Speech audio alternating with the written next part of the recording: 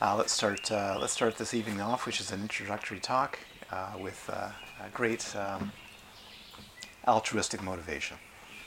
All mother sentient beings, especially those enemies who hate me, obstruct those who harm me, and those who create obstacles in the path to liberation and omniscience. May they experience happiness and be separated from suffering. Quickly established in the state of the most perfect and precious Buddhahood. All mother sentient beings, especially those enemies who hate me, obstruct those who harm me, and those who create obstacles in the path to liberation and omniscience. May they experience happiness and be separated from suffering. Quickly established in the state of the most perfect and precious Buddhahood. All mother sentient beings, especially those enemies who hate me, obstruct those who harm me, and those who create obstacles in the path to liberation and omniscience. May they experience happiness and be separated from suffering. Quickly established in the state of the most perfect and precious Buddhahood. And now the activity of a bodhisattva. Thus, until I achieve enlightenment, I perform virtuous deeds with body, speech, and mind.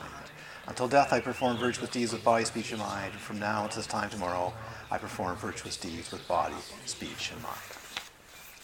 And refuge, outer, inner, secret, and suchness levels of refuge.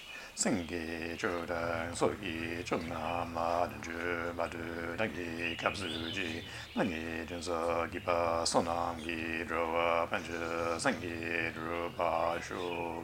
The Buddha Dharma, the song most excellent to take refuge in enlightenment is reached by the merit of generosity and other good deeds. May I attain Buddhahood for the sake of all sentient beings. The Buddha Dharma, the song most excellent.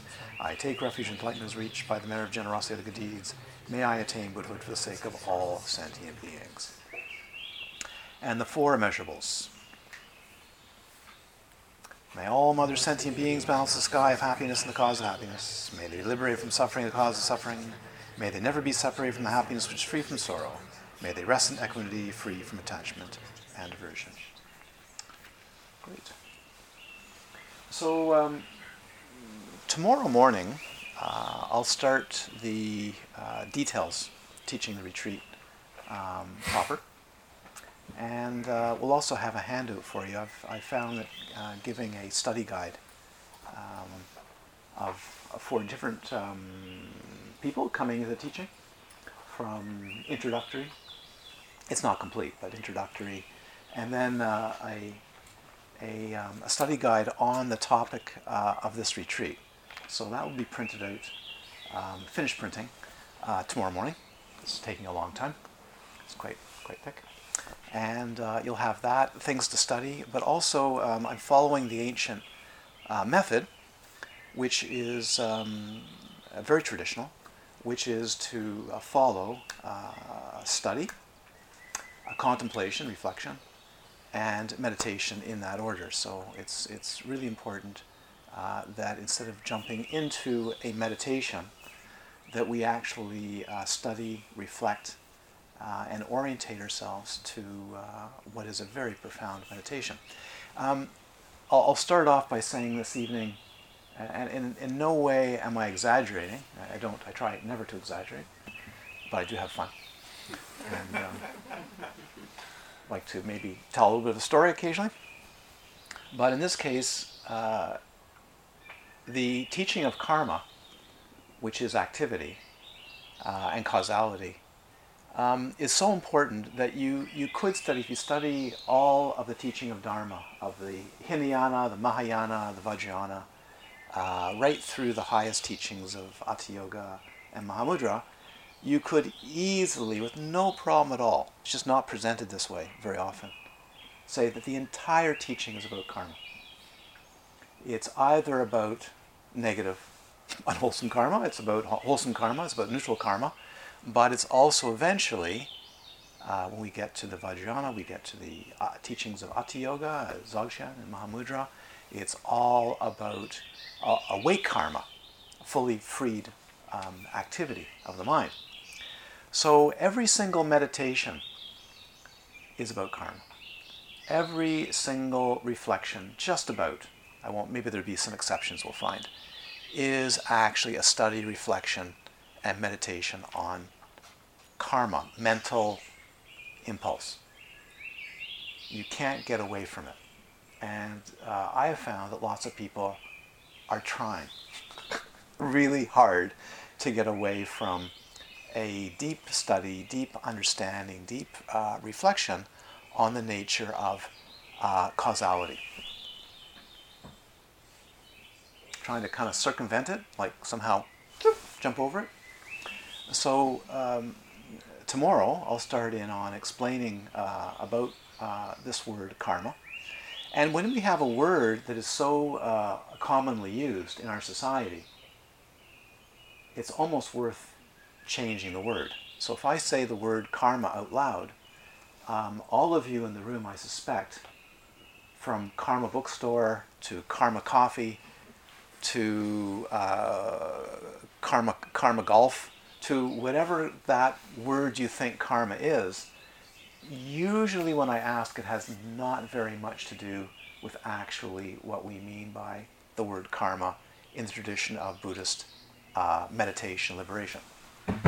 It might actually have to do with the word karma in a common usage in Southeast Asia among individuals, let's say, or even Canadians or North Americans or Europeans that haven't ever really studied. It's just common usage. So we'll get into that tomorrow. It's very important to clear up exactly what's meant by karma. So I feel very, very fortunate, one, to be here. I actually really love coming here. It's great. Come to the tent and join me in unfolding a rich a journey of awakening. I feel very, very fortunate that since I met my main teacher and main teacher of some of you here, Namgyal Rinpoche. Namgyal Rinpoche, in my eyes, and actually I think in some others, and he was very strong on this point and very much this way, was a king of karma. He studied karma, he studied causality, he studied cause and effect. He was a master of happening. He made things happen. Boy, did he ever. He was instrumental in showing people how things unfold. And he often would quote the Karma Raja Sutra, which is a very famous sutra on a discourse on karma, the king called the King of Karma discourse, and quote from it, saying basically, this is the work you need to do. There is an idea among many, I've heard it many times, that if I just meditate, then I can liberate, I can be fine, all the problems go away, I have a concentrated mind, so on. And Namgyal Rinpoche says, no, actually not. It's not necessarily more meditation. You have to actually free the habit patterns, which is karma.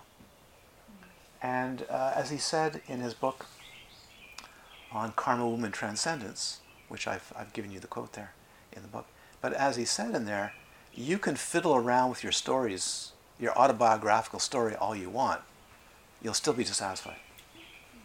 See, so the path of liberation, which is not often taught, it's really taught a lot in Mahamudra and Dzogchen teachings, but the path of liberation is the end of stories, is the end of making fabrications. Or, if you make a fabrication, you know it's fabrication. It's like a magician making magic. You have to know you're making magic. Did you see? The audience doesn't know what's happening. It's just, wow, that's amazing.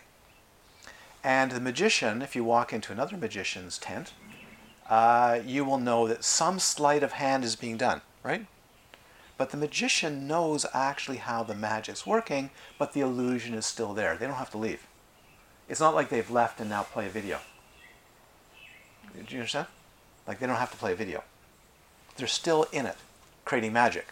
But they know actually how sleight of hand is created, and therefore they're in it, they're out of it, and they're actually creating magic for a purpose. This is very important. It's very important.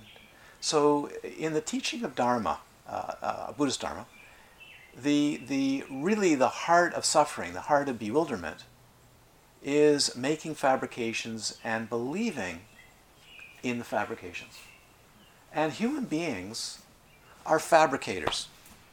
And I don't mean that in a negative way at all. I mean, look at this place. It's fantastic. Look at this planet. It's amazing. It has some really awful things going on, but it's quite amazing. When we talk about a tent, it's a fabrication of the mind. Do you understand the word fabrikant? That's German, yes? Fabrikant, I think. It's German. Yeah. To fabricate. And they know about fabricating. Really good about fabricating. Yeah? So look what you've done. You've put together a tent. Someone has built a foundation, a shrine, all kinds of things. We've fabricated coming together to study Dharma and practice Dharma.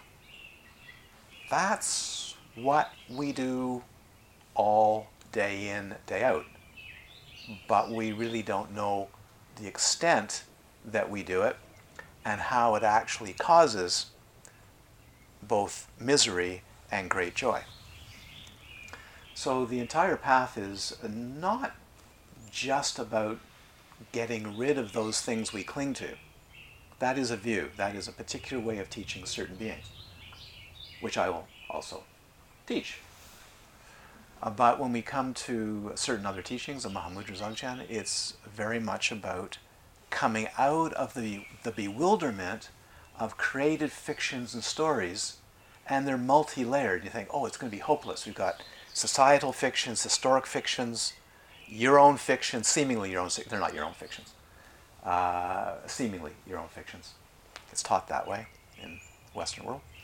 And so on, layer after layer after layer of fictions. You go, how am I going to get out of it? Do I have to look at each story and unravel it and go back? No, you don't have to. We actually have to cut the root. Actually chop down the tree. If you know, you all know arbutus trees here. I think all of you do. The arbutus trees, the beautiful peeling bark, brown trees, reddy brown. If you cut down an arbutus, they usually grow back. Is that right? They just send out more shoots and they grow back. The way to cut an arbutus is how? You have to cut the roots out. Usually, you have to cut the roots out. So, one of the difficulties is if we actually don't go for the roots, or the root, which is delusion, about this state of bewilderment, then no matter how much meditation, I'm being very classic, I always teach very classically, from a tradition of thousands of years, if we continue to meditate, it's nice, good, it may be good, but it actually doesn't take us out of the illusion. It doesn't take us out of the bewilderment. This has been stated by incredibly profound masters for thousands of years. They've nailed it every time. So this retreat is understanding what causes the confusion, actually what causes everything to happen, and what's behind it all, and coming out of confusion, not by telling more stories, by examining the nature of story making, how it happens, what its effect is, slowing it down, the meditations to do that, and moving everybody along from creating fabrications to the stainless state experience, and then realization of no more belief in fabrications. Now, it doesn't mean that you never tell a story and you never speak again. So there is an idea in some circles, Buddhism and meditation and so on, that if you could just stop talking, if you could still the mind and have no thoughts and concepts, it'd all be good and taken care of. Therefore, you'd never put your foot in your mouth again. You wouldn't step off a step the wrong way. You wouldn't bump your head against a tree trunk. You wouldn't slurp your food. You do the dishes perfectly. You know, this kind of thing. And nobody would talk back to you. You wouldn't even have to even discuss anything. So nothing would happen untoward. But I think anybody who's tried that path knows that the second that you come out of meditation, or even while you're in retreat, untoward things happen. It doesn't work. Never works. And teachers have pointed this out for centuries, that no matter how much you still your mind, you're not free. You now have a new clinging. You now have a new fixation to deal with. And it is the most addictive fixation. It's like super heroin. Actually, cigarettes are more addictive. Yeah, than heroin. Okay, super cigarettes. Yeah, super cigarettes. Because the reward is so fantastic.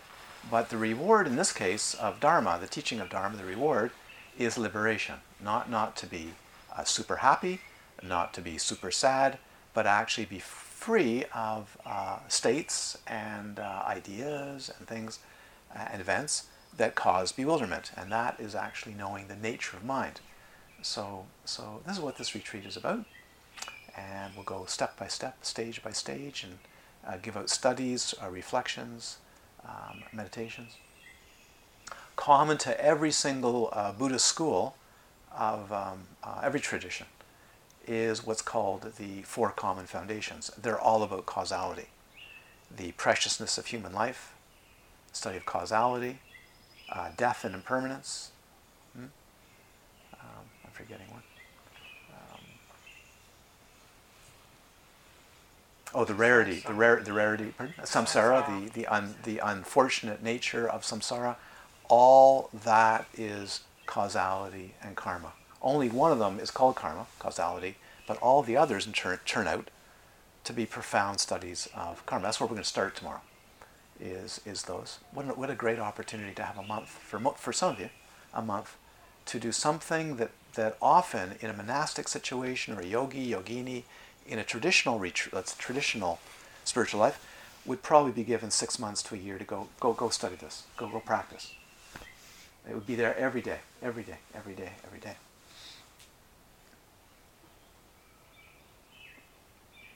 So unless one really takes the nature of karma, causality, to heart, the states that cause suffering happen again and again and again and again. You may be able to still your mind. Some of you probably very good at it. Some of you, because of life, just the conditioning of this life, more difficult. But everybody can be trained to a greater or lesser degree to have an absolutely still, clear, blissful mind. Greater or less degree.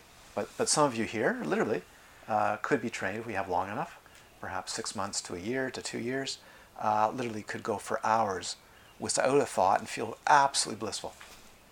Great, wouldn't that be great?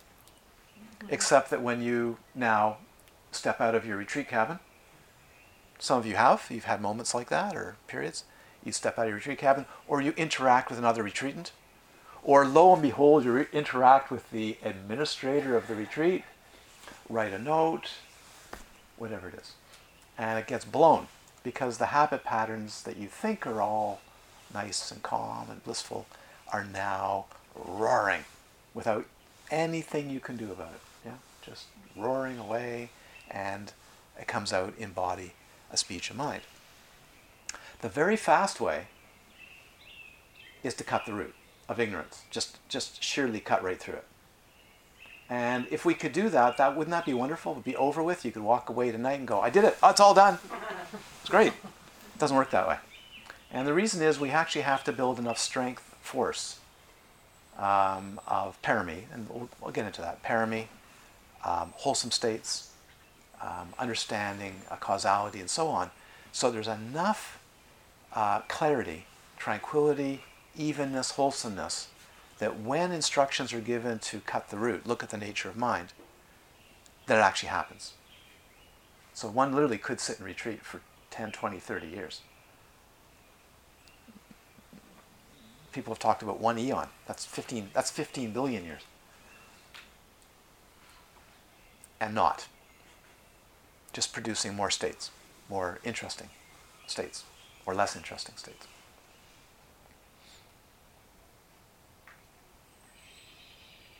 So my recommendation for those that are in retreat, I think pretty much everybody's in retreat, at least for a week here, is the first thing to do is to understand or to see causality.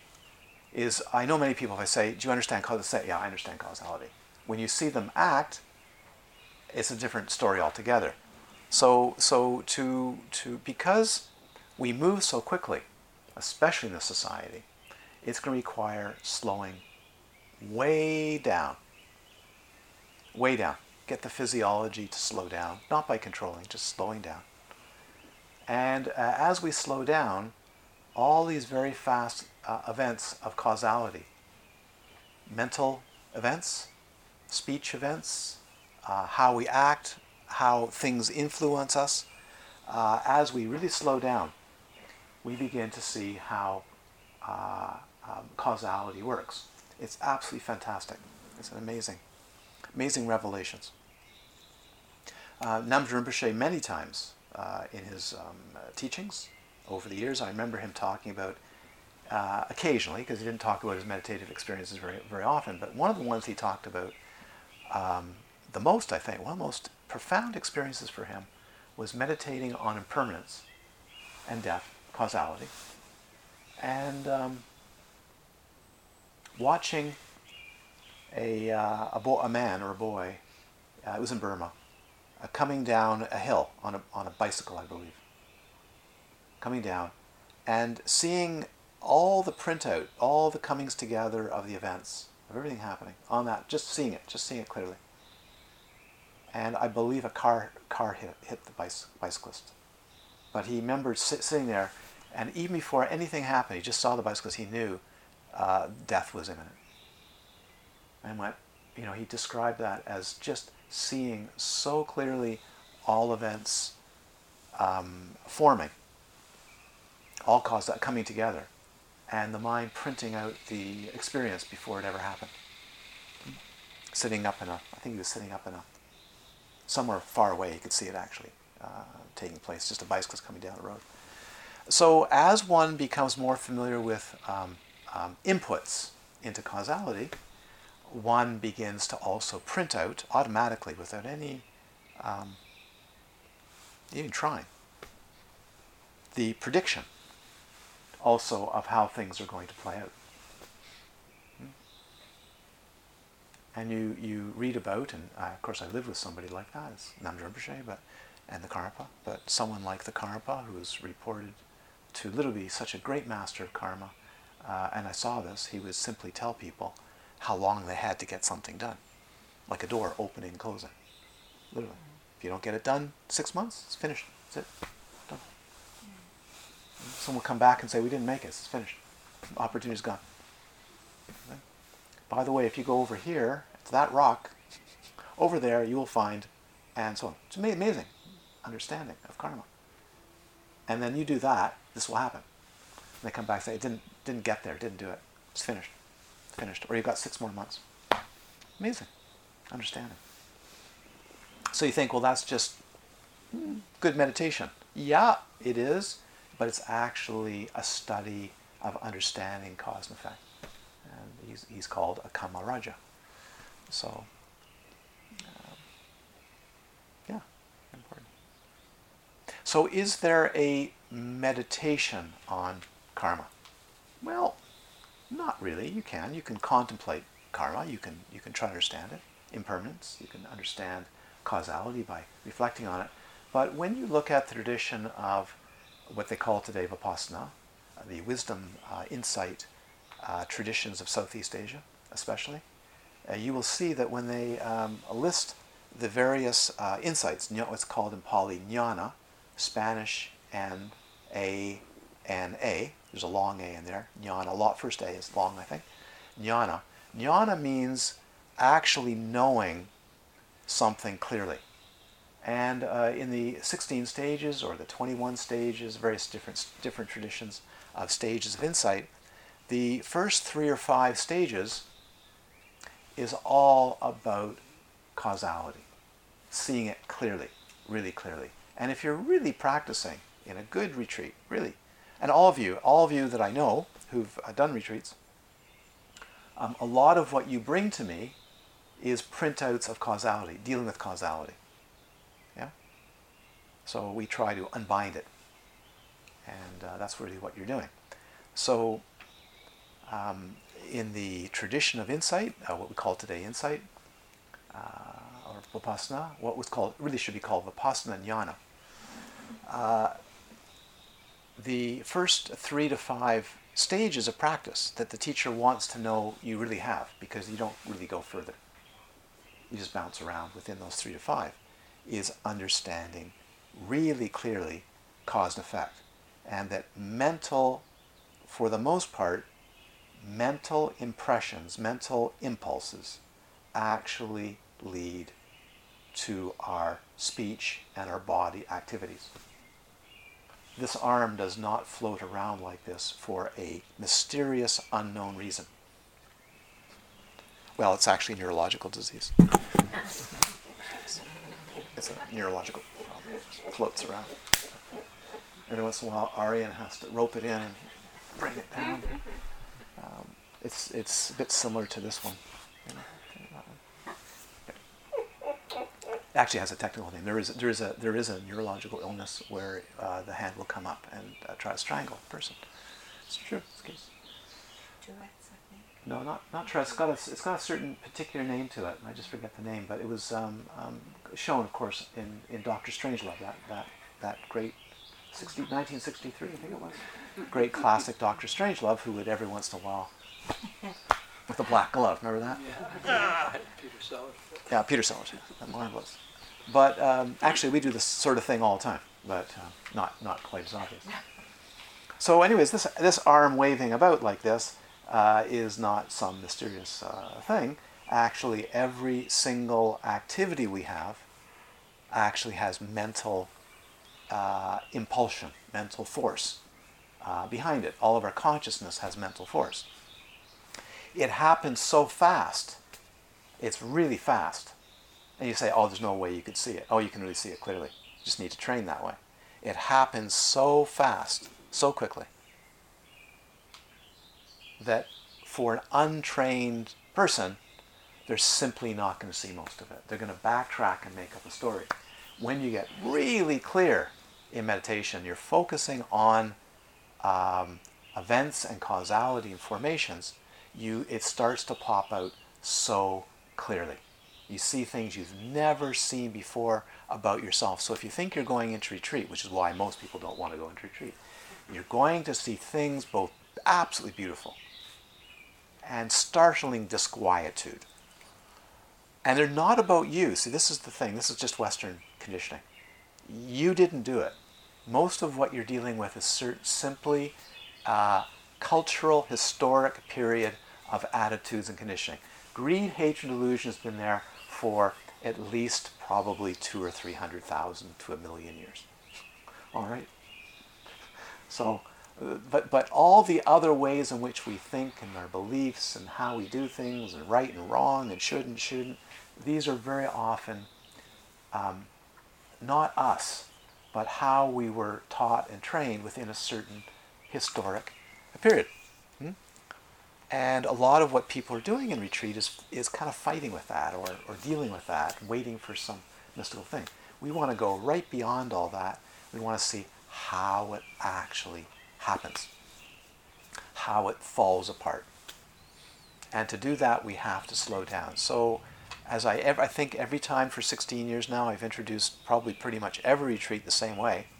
And there's a good reason for it, because it's really the key, is if you slow down to the speed of a turtle, then please slow down to the speed of a slug.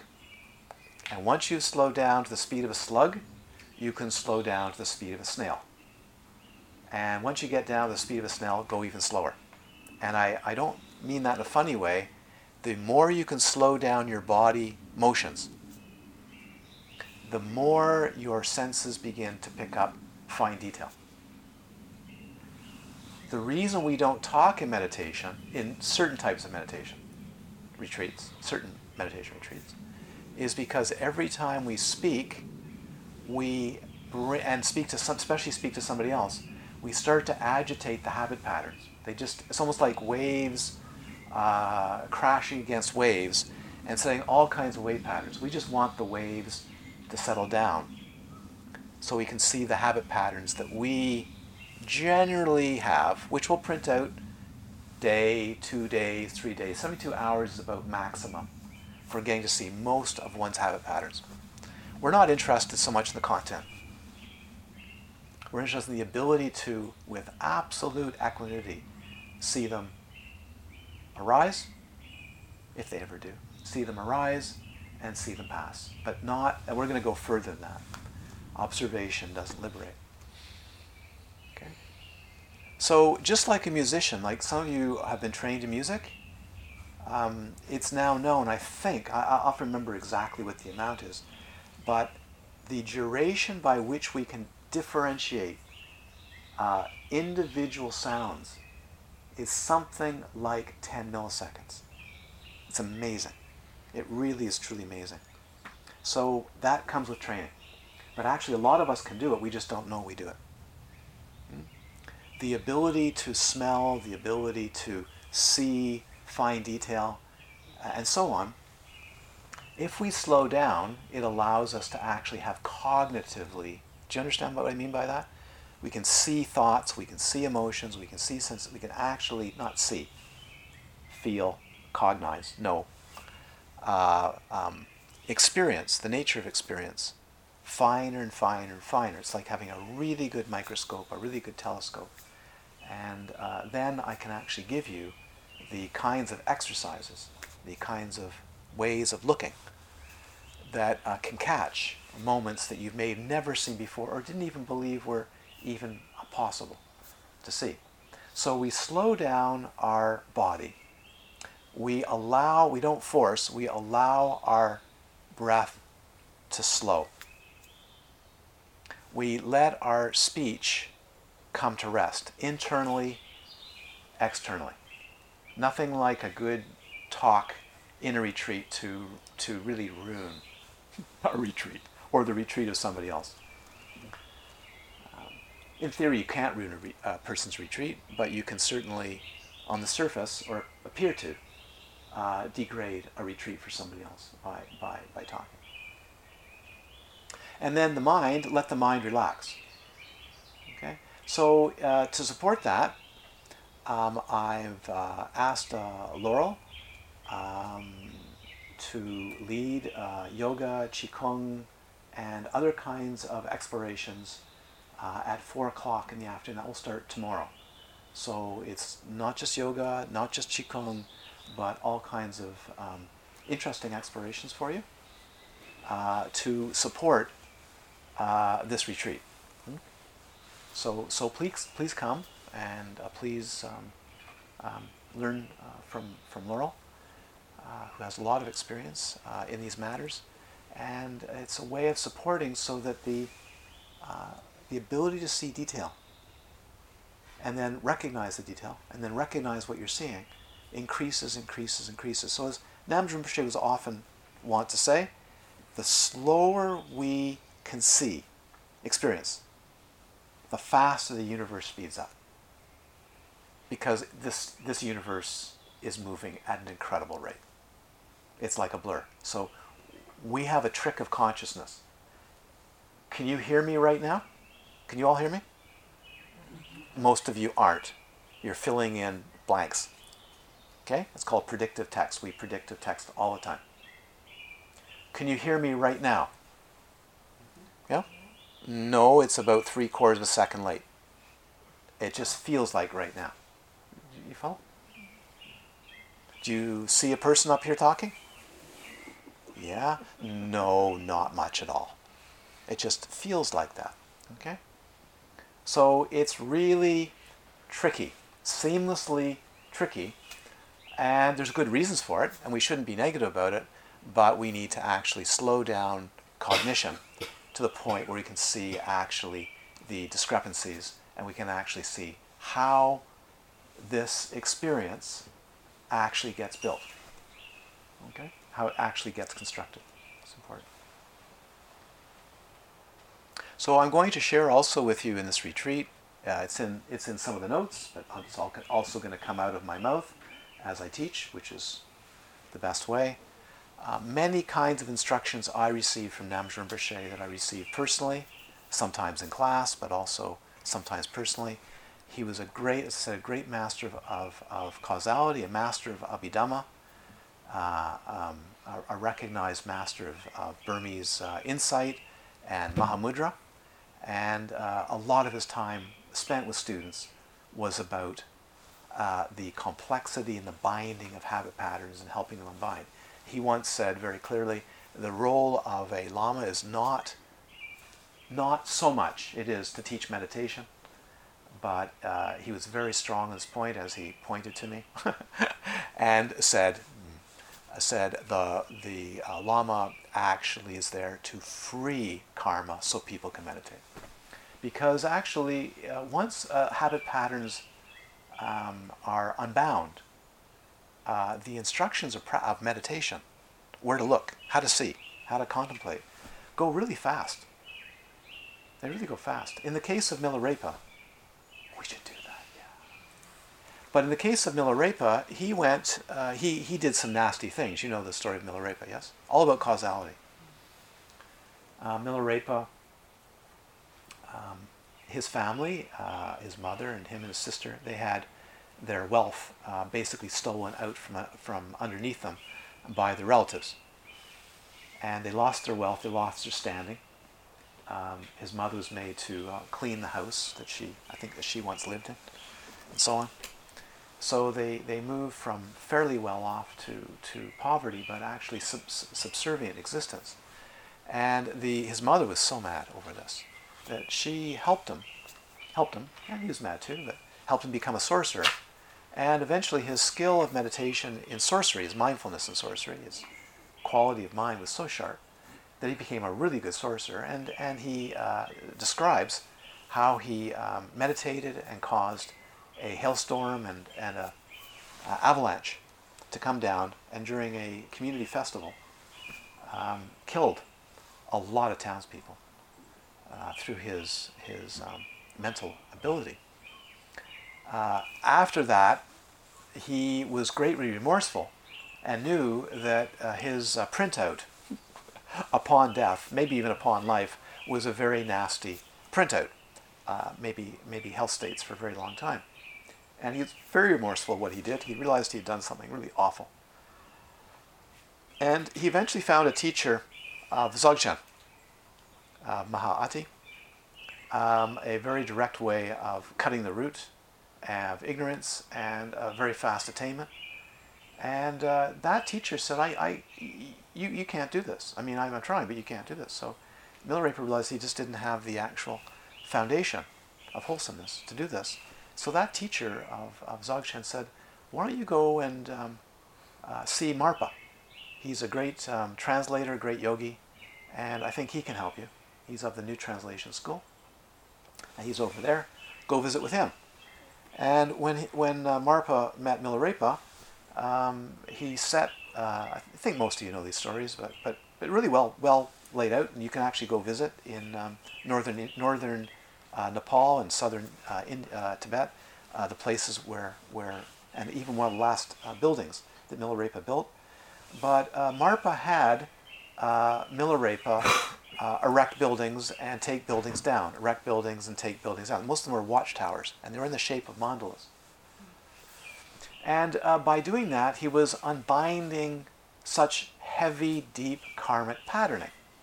So you'd think, well, he should have just given meditations. Well, in fact, he kept Milarepa for a very long time, years, from receiving the mandala initiation that would introduce him to the Mahamudra and so on. So he got to study Dharma. It turns out he was really good. He knew his Dharma really well. He wasn't just building buildings, he was really studying. And he also had a sharp mind. So after many, many, many years of hardship, of unbinding all this negativity, I won't give you the full story tonight. It's a beautiful story. It's an amazing story. He was eventually given the initiation and sent in retreat. And then shortly after that, he had his first glimpse of the nature of mind. You see? But he actually had to undo the karmic pattern sufficiently to recognize his own nature. Otherwise, it wouldn't have happened. So a study of karma, meditation on karma, meditation on cause and effect will help us unbind in ways we've perhaps never been able to unbind before. So many of you who study with me and study perhaps with other people, but many of you here do study with me. Many of you study in the Tantric. We study the Tantric and the Vajrayana tradition. Is that correct? We practice completion, generation, and completion stage yogas, of which these tankas are a part of that process. That's a very, very speedy way for unbinding karmic patterns to recognize the nature of mind. So at some point this month, but first, especially the last week, but in this, it's not in your handout because I haven't written it yet. It's another handout. I'm going to talk about why the tantric path also works very rapidly, and it has its purpose is that most of us come to the teaching, even for a very long time, with a frustration about us. Is that fairly correct? With a frustration about me. Actually, probably me. At some point it would be about me.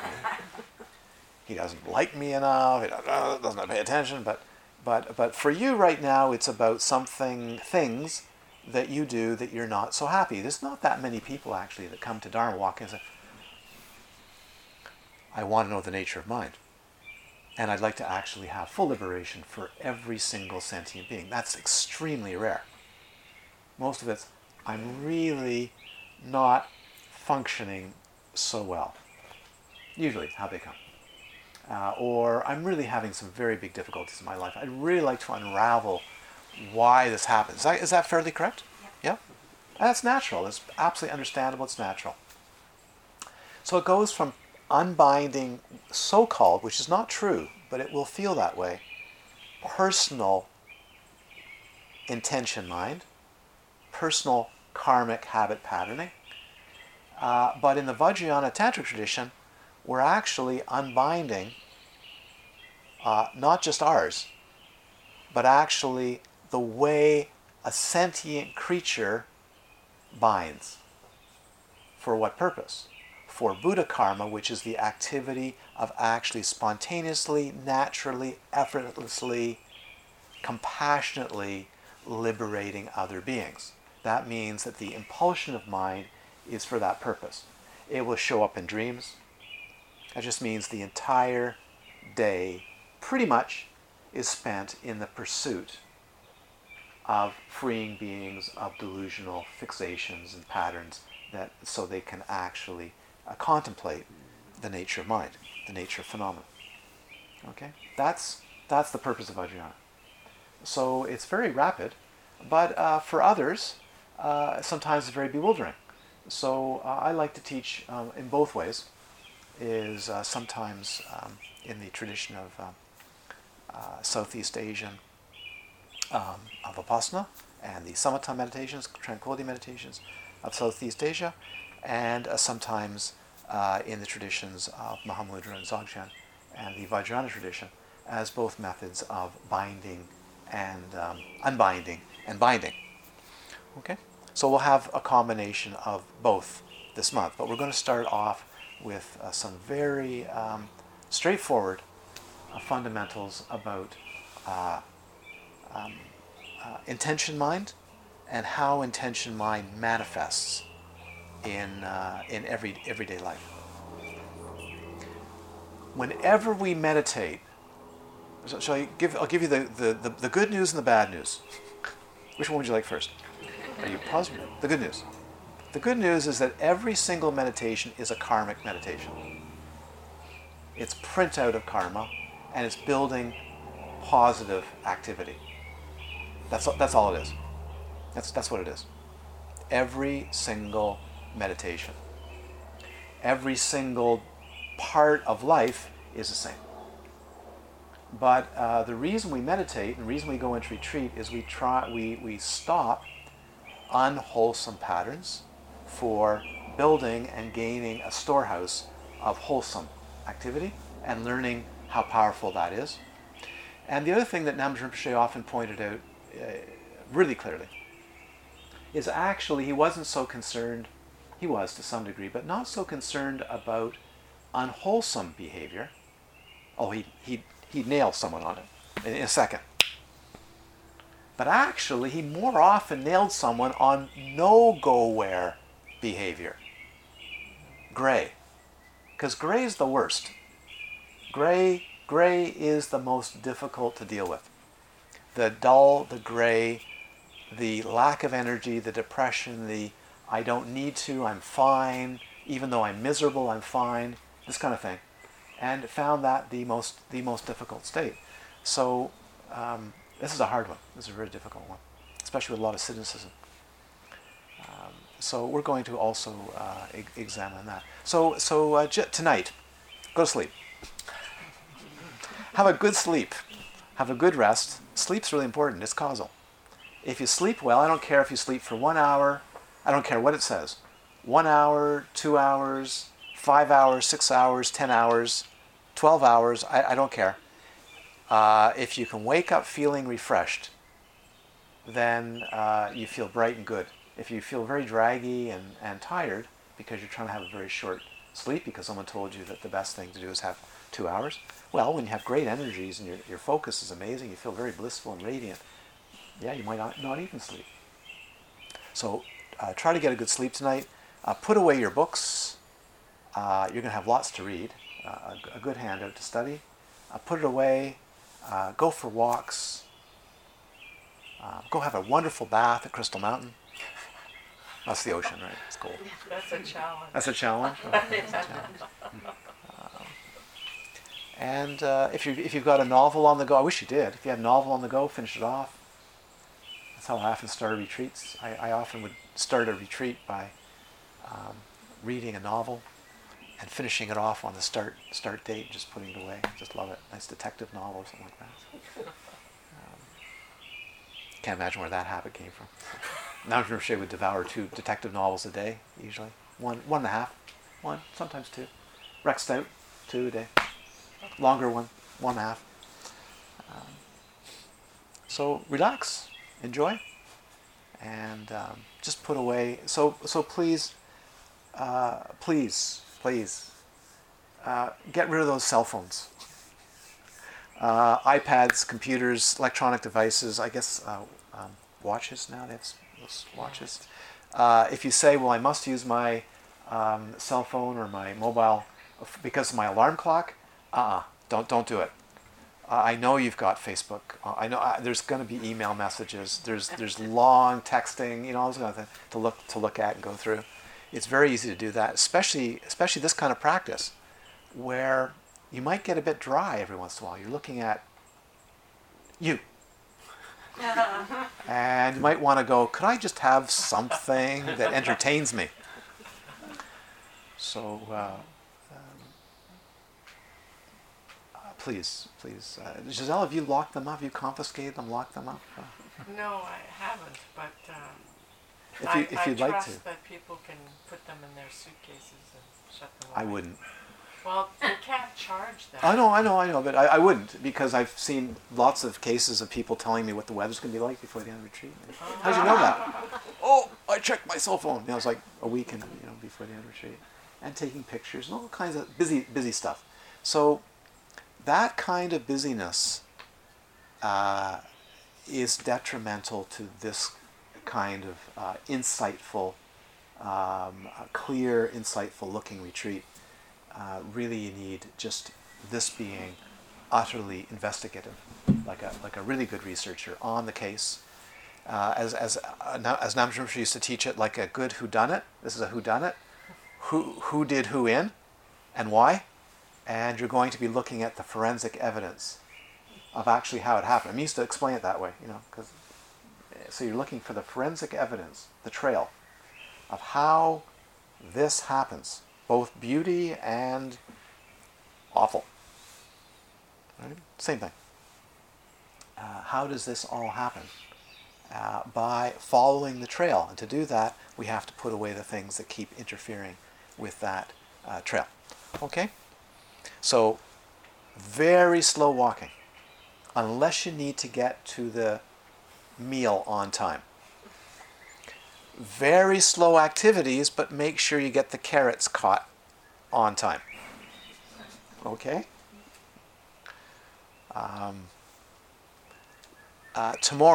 Tonight, get all. Have you gotten all your social talking out? It's good, right? Get to know each other. Have you done that, or do you need to do that tonight? Is that all finished, or Well, have you got to know each other? That's good. Get to know each other. Hello, how are you? You know, we used to have retreats all the time. We never knew who anybody was. It just, you go in, you leave, and I remember seeing that person, but never ever talked to them. So say hello, get to know people.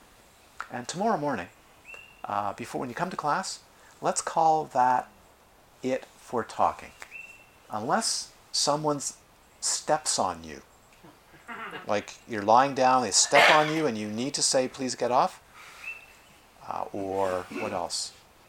They don't know it, but they took your food, something like that. You can think of things. They drove off with your car. Well, you shouldn't, wouldn't know about that. But they took your retreat cushion. I don't know. But otherwise, you can write a note if you have to, but keep all communication which is going to stir up habit patterns to an absolute minimum. And most of it, one doesn't need to do. Okay, just doesn't need to happen. So let's say tomorrow morning, have it all done, all organizational detail. Make sure your mortgage is paid, your visa bills are paid. It's getting really complicated. Make sure your gas flame on your stove at home is turned off in Guatemala. I'm just kidding. All those kinds of things. You don't have to worry about that. You don't have to worry about that. Okay. So get all that stuff taken care of so you can just be like this and investigate. Okay. Be good. I'd like to thank the wonderful board. They're not board. The board of Crystal Mountain, the board members of Crystal Mountain. For inviting me once again. This is our 16th annual retreat. It's amazing, 16 years. And wonderful things have happened, really continue to happen here.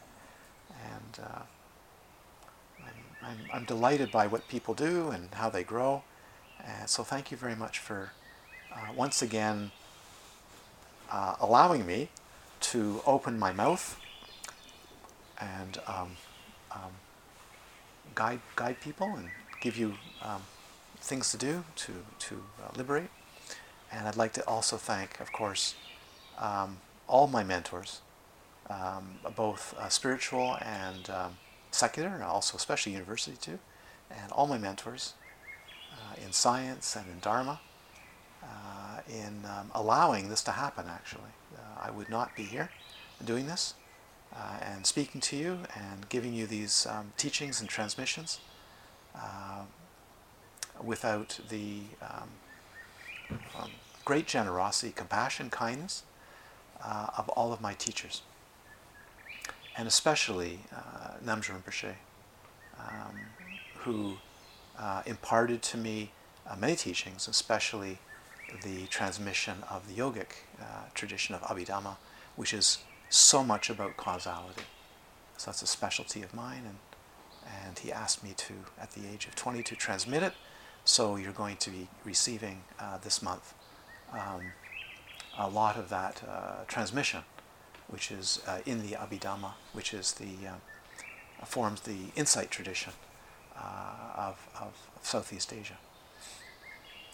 Okay, so good. And we'll see how long it lasts. We have you up at the house for some teachings too, but I also like to celebrate, use Crystal Mountain, use this tent.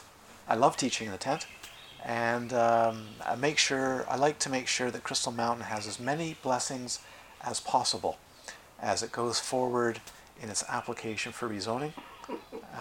As many blessings as possible. It's now been, I think, 13 years in the making, and may it unfold beautifully so that more and more people can practice. We can have winter practice, people in solo retreats, and have maybe even an expanded hall here, and winterized maybe, and a septic field, and a bathhouse, and so on first, and many more cabins. So. But we seem to do it, we seem to practice anyways, right? We just do it. So in the tradition of Namgyal Rinpoche, whether there's a retreat facility or not, we just get on about the business of awakening. This is the beauty of it. So it's been good. It's been really good. So I'm very, very pleased how people are doing. And I'm going to be quiet now and go. So that's an introduction. This is a profound meditation dear to my heart. A series of meditations and studies, and I'm so happy to impart it as one big package for you. One big package.